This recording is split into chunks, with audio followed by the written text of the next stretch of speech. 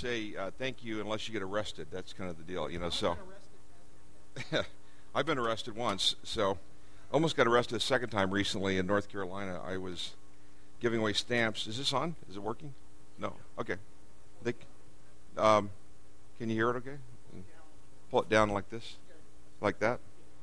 Feel like a newscast, kind of network news. But we were giving out stamps at in front of a post office on my birthday in November of last year, and we were in front of a post office somewhere in North Carolina. Where is the basketball player, Michael Jordan? Where's he from? Somewhere in Chapel Hill. Is it Chapel Hill? Okay.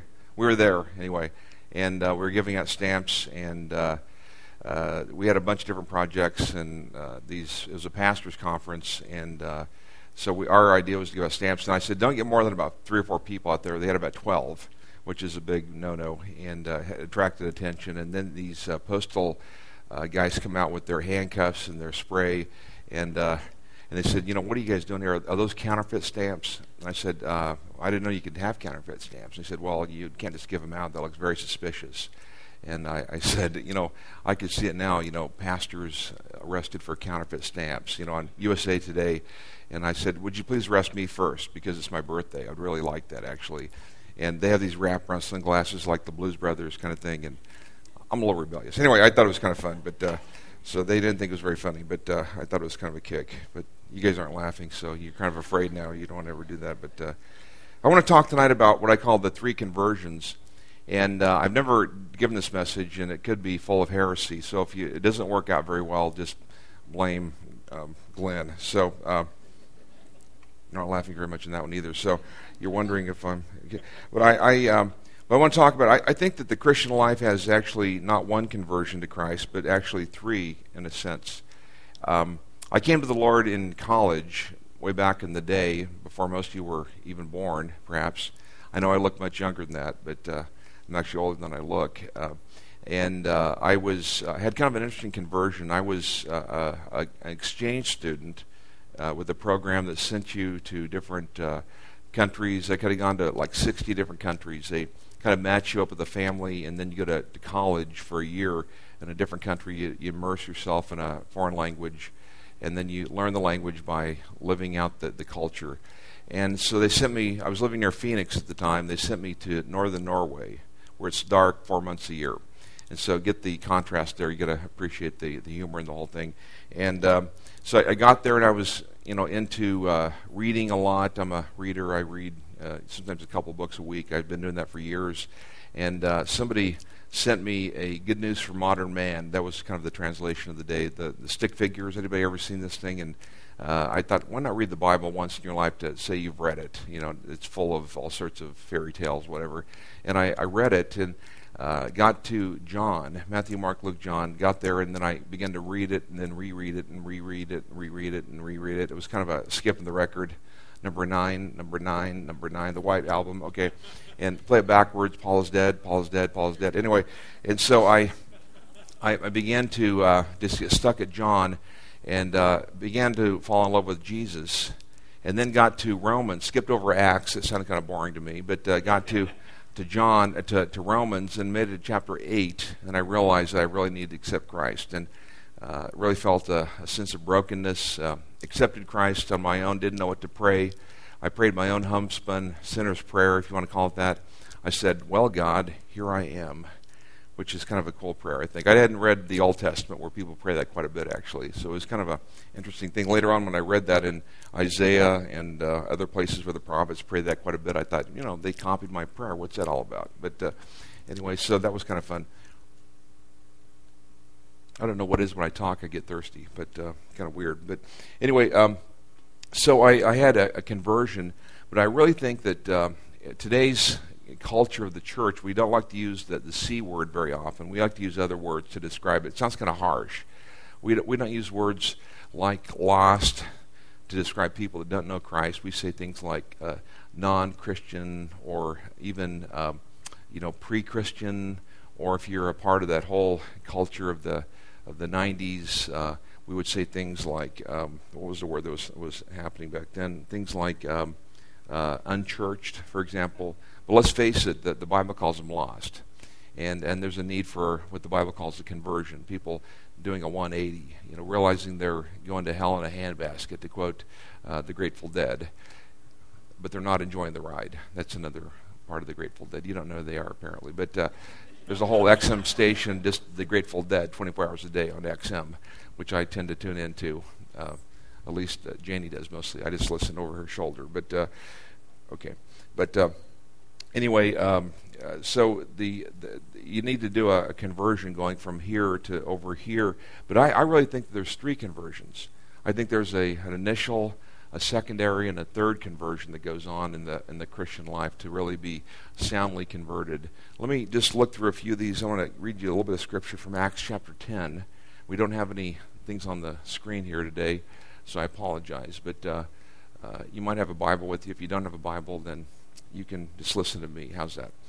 Acts chapter 10, verse 1. In Caesarea, there lived a Roman army officer named Cornelius, or as John Wimber would say, Corny. That's what his friends would call him. John Wimber was a guy in the... Okay, so, you guys don't get that. Who was a captain of the Italian regiment. He was a devout, God-fearing man who was, as was everyone in his household. He gave generously to the poor and prayed regularly to God. One afternoon, about 3 o'clock, he had a vision in which he saw an angel of God coming toward him. Cornelius, the angel said. Cornelius stared back at him in terror. What is it, sir? He asked an angel, and the angel replied, your prayers and gifts to the poor have been received by God as an offering. Let's stop right there. I think that he had the first conversion right there. And it's interesting, at 3 o'clock in the afternoon he was praying. I read that for years, and I thought, well, what's the big deal at 3 o'clock? It's after 2:45 and before 3:15 when the news changes and whatever, so he's probably, flipping channels, and why not pray at 3 o'clock? I don't know. But what he's doing here, he's a Gentile, and he's copying the prayer schedule of the temple. You get the point here. He's actually a guy who's trying to replicate what these really religious people do. They won't let him in the temple, so he does it at home. You get the point here. Kind of interesting. He's the guy who says, well, they won't let me into their temple, so I have my own cotton-picking temple at my house. How's that? If he was a Catholic, he would have candles and, the Virgin Mary over here, and maybe Jesus with the felt rug on the corner with the heart open. Okay, you haven't seen those before. They haven't in Southern California. But anyway, at little, corners, and you can buy them. So, but anyway, he had his own temple at home, and he was seeking God and doing all sorts of things to show that he really had a desire to seek God. And it's interesting, this whole description of him is so powerful that he was a man who was, I love this verse too, he was a devout, God-fearing man, as was everyone in his household. It sounds like he was evangelizing his household already. You get the point here. He gave generously to the poor. Was he saved? As a friend of mine says, he may not have been saved, but that'll do till saving comes up. Till he gets around to getting saved. That was pretty good. And prayed regularly to God. See, I think that the Lord was looking at this guy, and he goes, this guy is broken, he's humble, he's available, he's got the whole 9 yards going on. There's just a few details he doesn't quite get yet. But he's pretty much on his way toward coming to Christ. The first conversion, as I look at it, is a conversion of the heart to God. Conversion of the heart to God. It's a conversion of brokenness, of humility, of a person who is pliable in the hands of God. Charles Finney was a renowned evangelist of about the mid-1800s. Some people that have analyzed church history as well as more American history believe that Charles Finney was personally responsible because of the power of his preaching for stirring up the Civil War. That's how powerful he was. He was an anti-slavery guy, was really at his apex of preaching in about 1860. And the Civil War started in 1861, if you know the little bit of Civil War history. And so they kind of blame him partly for stirring up the whole fervor against slavery in the 1861 approximately. But you know what Charles Finney did? He would come to town for 5 days and he'd preach. On the 6th day he would take a Sabbath. He would travel rather. On the 7th day he would rest for the Sabbath. Interesting guy. And he would preach for 4 days of his 5 days in a row about repentance. You need to turn to Christ. You need to give up your old ways and devote yourself to following Christ. The first night it would be so penetrating. People would come forward to receive Christ. He says, "What are you doing? It's not Thursday yet. Go back to your seats." It was powerful.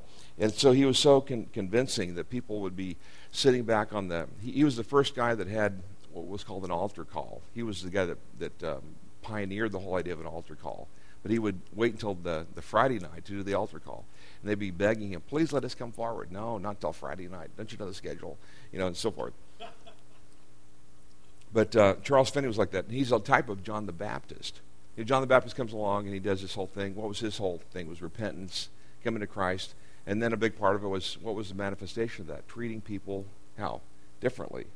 It was the repentance of the mind and, thinking good thoughts. And, I think I'll just, have a different radio station I turn into. I'll turn to the Christian radio station. No, I think it's all about treating people differently. You get the point here. I used to do this, I used to do that, I used to keep people off. He says, no, treat them rightly. Treat them with respect. Show honor to people. Don't rip them off. If you're a tax collector, begin to treat them differently. If you're a guy in the army, don't take advantage of them. And on it goes. And so he was really doing what John the Baptist did. He was causing people to turn away from their sinful ways. And it wasn't really salvation yet. You get the point of John the Baptist. It was getting ready for Christ. So here's what I think. I got this thought. And I think this is really solid if you want to just put it in your hopper and let it roll around there, kind of like a lottery hopper, kind of let it just roll around there for a day or two. You can decide if you think it's right or not. But I think that a lot of people come to Christ. They pray the prayer. They raise their hand. They come forward. They tear the card or however they want to express faith. And they haven't really had their heart worked on yet. Does that make sense to anybody here? I see a couple, 3 people. For the rest of you, think about it. And I think most of you are going like this. But what it comes down to is that we haven't really had our hearts broken yet. And so in lieu of having our hearts broken, we ask Christ to come into our lives, haven't really fully repented yet. And so there's a difficult time of God really massaging our hearts. Our hearts are kind of like Play-Doh, whatever you want to get dough rather, just kind of massaging it, getting it right. So if he gets a broken-hearted person, he can build on that faith. But it's difficult to add faith without the brokenheartedness. So a lot of people actually come along and they add Jesus, but they never get the brokenness. Or maybe 10 years into it, they have a crisis, and then finally they get brokenness. But it's kind of, as my grandma from Texas would say, bass-ackwards. But she's from Texas. I would never say that in Oregon, because that's Oregon people, you know how they are. But so I'll never say bass-ackwards again in Oregon. But treating people differently. And sometimes it takes a while for the manifestation of that kind of living differently to come to fruition. I've seen this over the years. When you live differently like that, it takes a while for the full bloom to come into evidence. Sometimes it's individually that way. Sometimes as a church it's that way. Being willing to get the heart of God and then seeing God really take that heart and do something great with it. And I think sometimes whole churches go through that. I call it the asparagus effect. Anybody gardeners here have asparagus? You ever plant asparagus? You know what asparagus does? You buy it from Burpees or wherever it was. It comes in the mail. Does it come as seeds or does it come as a plant? As seeds. You put it in the ground. You pay for a premium price for hybrid asparagus seeds. And then you watch it very closely. If you're like me, you stare at it because I'm OCD. And you get a time-lapse camera looking at it. And you look at it every week or two to see if it's really doing anything. And then you decide that Burpee has ripped you off because nothing really happens for a whole season. And you decide, I'll never buy another seed from Burpee because they totally ripped me off. They scammed me, in fact. It's the Burpee Scamming Seed Company. And you write on the internet, I am totally disturbed at the Burpee Seed Company. And you put a 1-star rating instead of a 5-star rating that other people put on there, kind of thing. And on it goes, because this is the 21st century. You get the idea. And the second year goes by, nothing happens. This third year, on it goes and on it goes. How long does it take for an asparagus plant, if it's ever going to come up? Most of the species take 7 long years to begin to come up. 7 years. Now, you would think that that's an eternity if you're really into asparagus. You'll never have a salad with asparagus on it, or your whatever kind of eggs you want to have with asparagus. It's a long time. You think that it's died. You got the rip-off version of asparagus. But that's just the way that it works. Our very best example of a church planter, when we were in Ohio, we sent out about 18 guys to plant churches. All but one guy did pretty good, actually. And the guy that didn't do very well, he did it the opposite of everything I recommended he do. It was kind of like, go north. He said, thanks, and he went south. And I said, do this, and he said, thanks, and he did the opposite. It was kind of the inversion of everything. But anyway, this guy that went up to Dayton, I said, I don't think you should go to Dayton. I think it's a place to go and die. And he said, I got to go to Dayton. The Lord has spoken to me, and on it goes. And I said, well, if you got to go, you got to go. And he goes up there, and for 7 years, he scratches the ground. There's no fruit. There's no, it's just rock. There's no soil to plant your seed in. And he ends up buying groceries to go out and feed people. He creates momentum by going after the poor, which I thought was interesting. He spent $10,000 on one of his hidden credit cards. Yeah, I saw a statistic the other day, how many couples hide their finances from their spouses. And he was one of those guys. Like 30% of men hide their finances to a degree from their spouses. He said, I had $10,000 on my other credit card my wife didn't know about. And I said, what were you doing with it? I was buying groceries for the poor. Interesting. And he okay, I think it's kind of funny. But anyway, he ends up giving groceries away to the needy, and on it goes. He had 30 cotton-picking people. What do you do with that? You can't just have a fund, a benevolence fund. It probably had $13 in it, with that many people. And so he ends up going after the needy. He creates a momentum, but the 30 became 50 after 6 years. And he, by the way, showed up one day and said, I feel like I should give you a $10,000 check. I don't know why, but he goes, thank God my wife didn't find out. And he pays the check, and anyway, it works out okay. And she finds out later on, she goes, just in time, I would have wrung your neck, kind of thing. But she appreciated the whole gesture of it and everything, of course. But ends up in the end that on the 6th year and 9th month, something significant happened. It's kind of a long story, but they went from 50 people to about 500 people within 90 days. Now, let me tell you something. Momentum and numbers don't tell the whole story. I've grown a lot of churches over the years, and I've had 50 people for years on occasion. In Oslo, Norway, Jenny and I went there, didn't know anybody in Oslo. Jenny didn't even speak the language. I speak Norwegian conversationally, and we were there for a long time and had to start from scratch. Went down to McDonald's and met people, and went to Starbucks and met people, and on it goes. From literal scratch in a foreign country, and began to meet people, and on it goes. Started small groups around Oslo, and very difficult stuff, and yet we got it going.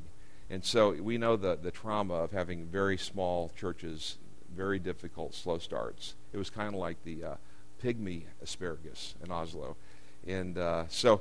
It's just difficult to see things going. And so numbers don't always reflect what God is doing. Sometimes small is great. And yet sometimes when things are happening, when God is showing up, things really do become large and momentous. And so it became 500-600 people within a short time. I said, what was going on? He said, the asparagus took off finally. And I think a lot of times what God is doing is a little bit difficult to see on the surface, but when God shows up, it pops up. So I think it's difficult to discern what God is doing until we just hang in there, until we just stay. I think, as Paul says, don't grow weary in well doing, but be faithful and see what God does as you keep on showing up, and don't get off the bicycle and do it. So, again, to make my original point, is I think that God is into converting the heart and staying faithful, staying true, staying accurate, staying humble, and going forward. The second conversion, real quickly, I'm going to speed it up here because I just am, because I feel like it. So the second conversion is, of course, the story goes is that Peter is on the roof. He's kind of praying. He sees this vision of the unclean foods coming down. You know the story, perhaps, in Acts chapter 10. And God says, rise and eat several times. And, it's about Gentiles coming into the kingdom. You perhaps know the story. And about that time there's a knock downstairs. He goes, go with the men that are coming to the door. And about the time there is a knock, and they come to the door, and Peter says, he goes to the guys, and they go to the house, and there's these friends of Cornelius gathered together, and he goes there to speak, and it's kind of an amazing little talk there. Let me just read a bit of what Cornelius says in verse 30. Cornelius replied, 4 days ago I was praying in my house about the same time, 3 o'clock in the afternoon. Suddenly a man in dazzling clothes was standing in front of me. He told me, Cornelius, your prayer has been heard, and your gifts to the poor have been noticed by God. Now send messengers to Joppa and summon a man named Simon Peter. He is staying in the home of Simon the tanner, who lives near the seashore. So I sent for you at once, and it was good for you to come. Now we are all here waiting for God to hear the message the Lord has given you. Kind of ... ellipsis. When you see those 3 dots, it's kind of like, ta-da. What are you going to say now? And Peter swallows hard. Peter's kind of the expert of standing up and giving a spontaneous message. He does this all the time in the book of Acts. And he's going, well, I was wondering what I had to say here. So I had my iPad out as I was walking here, and I kind of put a few thoughts down. He pulls out his iPad 2. It's actually an iPad 1. iPad 2s weren't invented yet, so he had an iPad 1. And I'm sure it was 3G, so he had Wi-Fi reception going on the way there. But then Peter replied, I see very clearly that God has given no favoritism, and every nation accepts those who fear him and do what is right. This is the message of the good news for the people of Israel, that there is no peace with God. There is peace with God through Jesus Christ, who is Lord of all. There is preaching conversion through Christ. We know all about that conversion. We do understand very well. I'm not going to spend a lot of time on that, but they were converted to following Christ. And as you know the story a little bit, as he talks about what it meant to follow Christ, he shares the gospel about forgiveness of sins. As he says that, the Spirit falls upon the people, and they are wonderfully converted. The power of the Lord is there, and we know that part of the story.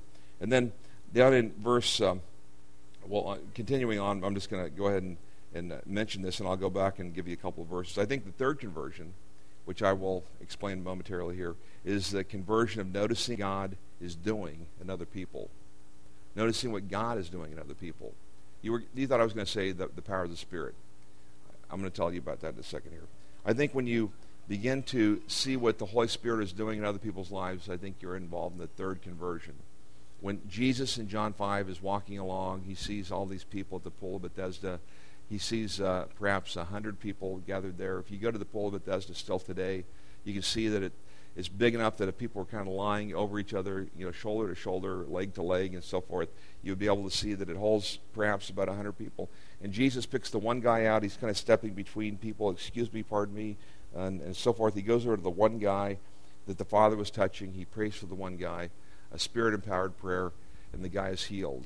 And as they walk away in John 5, the other guys are saying, what was that all about? I only do what I see the Father doing. It's an amazing interplay there. And I think that what Jesus was demonstrating was the ultimate conversion, that he was noticing what the Father was up to. And I think that very often, that because we haven't gone through I think the steps of, first of all, humbling ourselves, being broken in the baptism of John. Secondly, we haven't really been able to fully, I think, give ourselves over to the conversion of Christ. I mean, we have to a degree, but it's been kind of a little bit less than a full capacity of giving ourselves to Christ. I mean, I'm not saying we're not saved. I'm not saying that at all.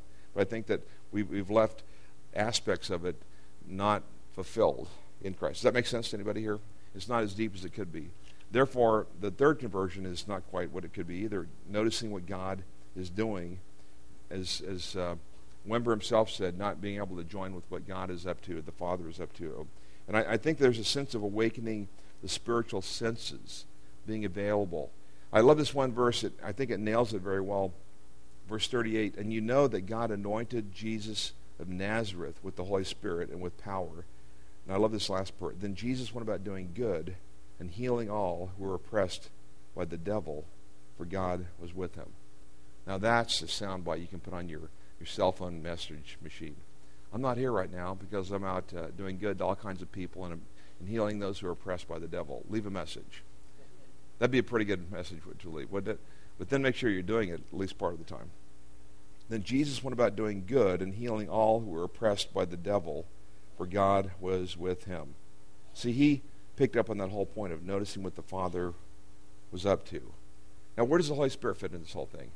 I think the Holy Spirit and the power of the Spirit is kind of an assumption once you are noticing what the Father is up to.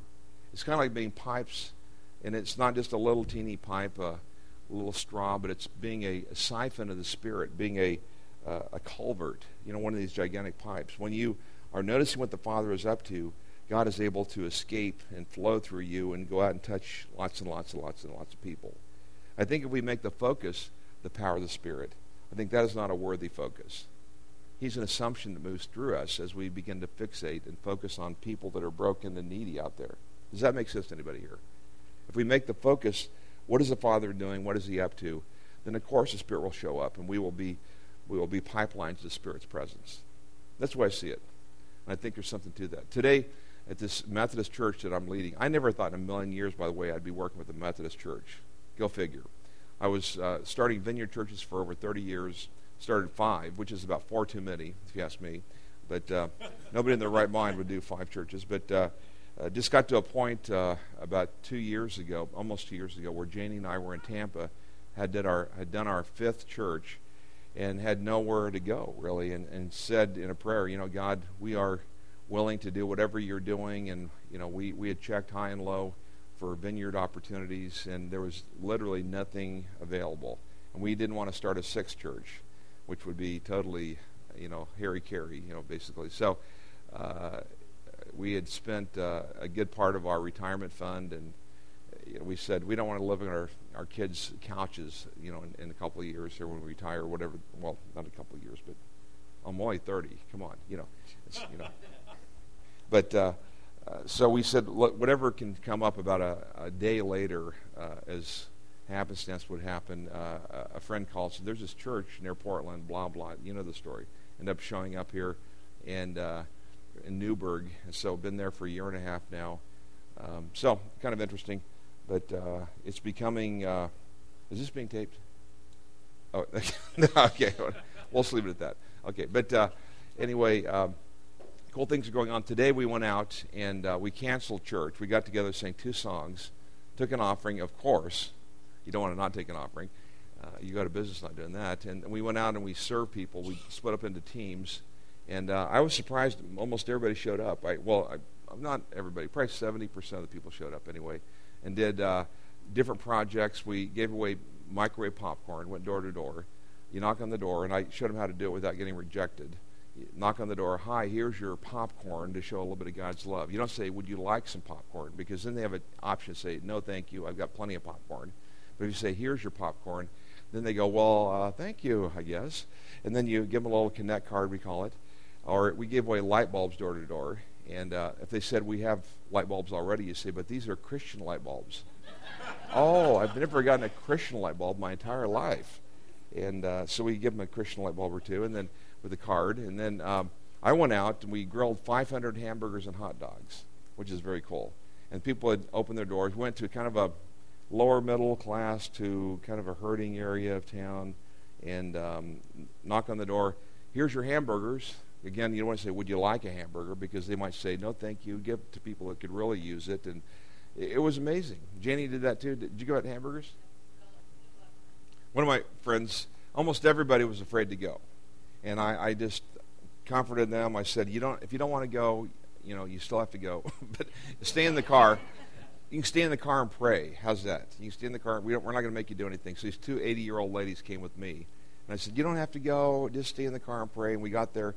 They said, man, am I glad I don't have to do anything except stay in the car and pray. And I said, why don't you do just one? It's kind of like Lay's potato chips. Why don't you just try one?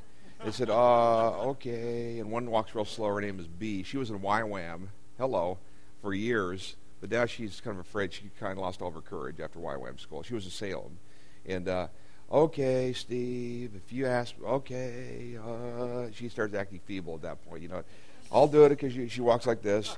And I get up to the door, and she's standing behind me. And then the other lady was named, what was her name? Gloria. She's back there. Gloria forgot to wear her hearing aids. She's back there. She kind of has a little bit of a speech impediment. She's not wearing her hearing aids. So she's back behind B. And here's your hamburger, showing you a little bit of God's love, and give her a little Connect card. And has my cell phone number on it, by the way. I almost never get called. But it's very powerful to put the pastor's cell phone number on there. People start crying. You mean his number is on here? I mean, he would actually let me call him with my problems? Yep. And so give him the card, and then I kind of put him on the spot. I said, I pray, okay, but these ladies, you wouldn't believe how good they pray. I'm going to kill you, Steve. When we get done, I'm really going to kill you. I didn't have a knife, but I'll go borrow a knife. I'm going to kill you. So I bring them up there, and they kind of hobble up there. They give me the chicken eye, I call it. You know how chickens are? They got the eyes inside of their heads. They go, bonk, bonk, bonk, bonk, bonk, bonk, bonk, bonk, bonk, bonk. They give me the chicken eye.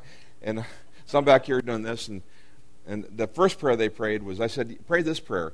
In the name of the Father, the Son, and the Holy Spirit, we bless this house with peace.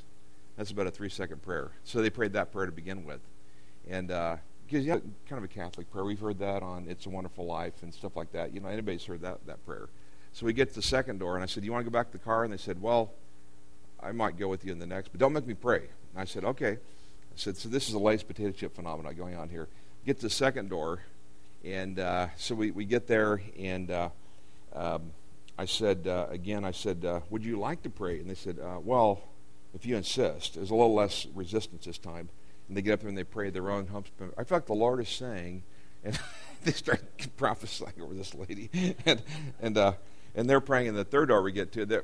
In other words, long story short, was they prayed for every single person. I didn't get to pray for anybody. They hogged it, basically. They took over.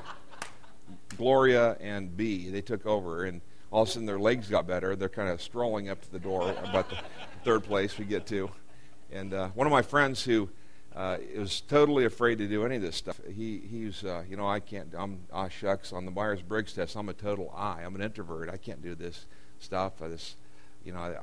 Shucks, and find a can to kick or something. And the Andy Griffith Show, and I'm kind of a Barney, not a Andy, and so he gets to a door, about the second door. How many think the Holy Spirit sets things up on occasion for us, just to encourage us a little bit? Gets to the third place, and he says to this guy, so can we pray for you for anything? And the guy goes, well, oh, there's one thing. I'm going to die in 3 weeks. Well, I guess we could pray for you. How's about that? And he goes, I found out just this week that I've had these pains, and they found all these spots of cancer on my liver, and they figured I got about anywhere from 3 to 3.5 weeks. They get real specific on this stuff, these doctors, I tell you what. But they said I have about 3 to 3.5 weeks. And this guy goes, ding dong, the lights go off. Maybe this is the reason I came out today, is to pray for this guy. And he says, well, when you die, do you know what's going to happen to you? And he goes, well, I haven't thought much about it. Maybe you ought to be thinking about it, dude. And so he says, you know what's going to happen when you die? And he goes, well, I've been a pretty good person, a little bad stuff, but, by and large, good. And he has that whole weighing thing going on. Well, maybe more bad than good, actually. And he's sitting there. He's actually pretty civil. He's really clear-minded. He doesn't have any pain. Yeah, he's sitting there, smoking a cigarette kind of thing, and almost doing that kind of thing. And he ends up, in the end, he says, well, you can really know for sure. And he goes, really? And he says, well, in the Bible, Jesus is super clear in this whole thing, that if you ask him into your life, that you are for sure, positively, absolutely going to go to heaven. He goes, no. He never read the Bible in his whole life, It's very powerful. This guy comes back at lunch. We had a little what do you call it? Not buffet, but what do you call them? Potluck. Thank you. I'm thinking of California words. Buffet, sushi, that kind of stuff. But potluck, and we let people pass the microphone. And this guy broke down. Just isn't that cool? That's worth coming out for. I think fun stuff. But anyway, I really think that as we get to the third conversion, that we begin to see what the Father is up to. God sensitizes us, and I think even a small thing like showing the kindness of the kingdom is profound. And then we're able to cast out demons. We're able to move in power. We're able to do those simple things. And I think that the kingdom flows through us, not a trickle, but as big a pipe as we can allow. I think the older we get, the more mature we become, the bigger the pipe becomes. Does that make sense to anybody here? I think out of our fears, out of our desire to control, we begin to put on the pipe as young Christians. After a while, we say, this is too difficult. Let it loose. And we kind of go like this, and the more it goes out of us. And I tell you, I think it's what it's all about. A life-changing verse, I'll stop with this, a life-changing verse that I'd read it for years and years and years and years and years. I didn't notice it until just a few years ago. It hit me. Romans chapter 2, the kindness of God leads to repentance.